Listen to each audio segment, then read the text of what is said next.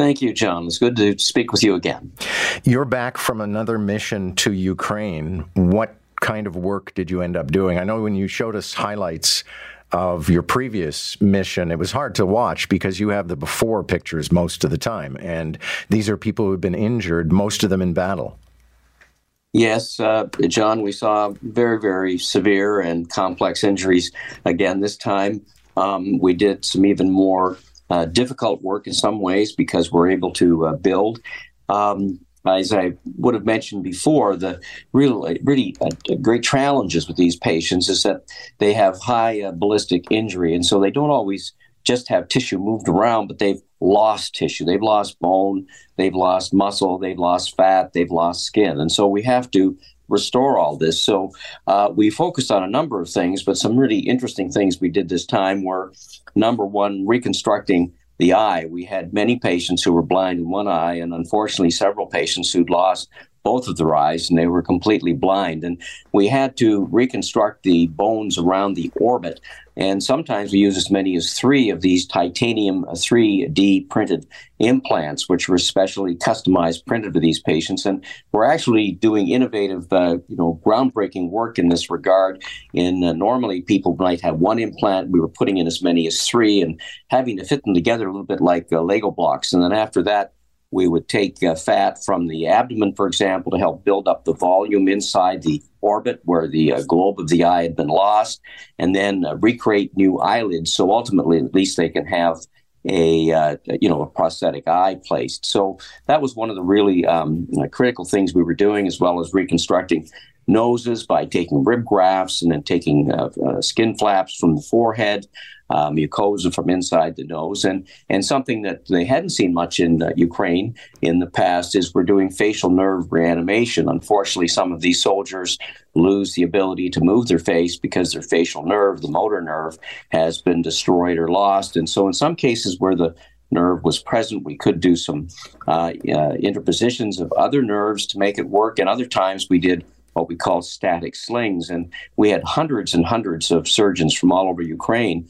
watching these procedures on live streaming because they're rather novel for them. And we're teaching all of this to the Ukrainian surgeons, and they're gradually starting to acquire the skill sets, so ultimately they'll be able to do this themselves. Well, and I think that's worth emphasizing, Peter, that Face the Future, part of the mandate is to leave behind the knowledge so that the locals can do this same surgery. It's not just about you flying in, working miracles, and then saying, see you later. No, very, very much. We really need to build for the future. This really is a generational problem. There are tens and tens of thousands of soldiers and civilians, of course, with very, very severe head and neck injuries, which we focus on. Our very first day, we had our second International Symposium on Reconstruction of Head and Neck War Injuries. We had over 220 surgeons from all across Ukraine present. The Minister of Health actually opened our meeting. As mentioned, we followed up with this with 4 days of live streaming from 2 different operating rooms of our procedures where we had hundreds of surgeons operating. And another thing that we're really working on is building the teams, because surgeons can't work in isolation, of course. They really need anesthesiologists whom we take, and they need nursing teams. So we were delighted this time that we worked with the nursing leadership at this regional hospital. We also had senior leadership from Kyiv, from the federal government come, and we had over 300 nurses from all across Ukraine for a full day of education on nursing topics. And we're looking to really expand in the future, not only those academic days, but also practical hands-on teaching, which we had some courses this time in intravenous placement, for example, wound management. And so there's a whole team approach that we're taking so that we can build out their hospitals to do this work long after we're gone. I think I asked you this question the last time, but I'll ask it again anyway. I just wonder, you go on missions all over the world, and usually you're handling tumors and injuries and cleft palates and things like that.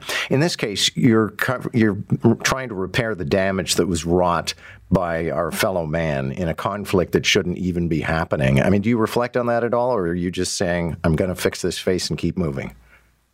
No, you're absolutely right, John. Surgeons, nurses, anesthesiologists, all those healthcare providers, we obviously have feelings and emotions too, even though we get very engaged and engrossed in our technical work.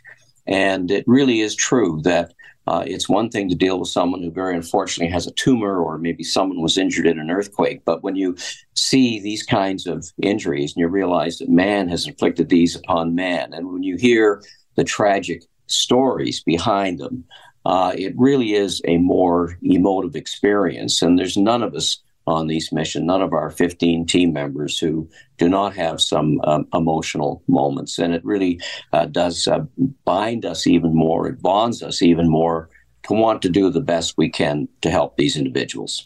And if somebody listening right now has been moved by what, the stories you're telling, how can they help support Face the Future? Anyone, if they would like, could learn more about Face the Future by going to our website, www.facethefuturefoundation.ca. That's .ca, and it tells our stories there. And if anyone felt they would like to help support our efforts, be they in Ukraine, where we go, we also go to Nepal and to Ethiopia, Rwanda, with different missions, doing different kinds of work. Obviously, the more friends we have, the more work we can do. And we're always looking to do the best we can by increasing our teams in the number of places we go. Thank you, Peter. Good to have you. Thank you very much, John. Have a really good day. That's Dr. Peter Adamson. I hosted, every year I do. I think it's in the month of May usually. We do a gala and try to raise some money. But a lot of that money comes from the same very generous people who've been with Peter for going on 20 years. So I've tried to promote it because I always want to see if we can find new sources of donations altogether.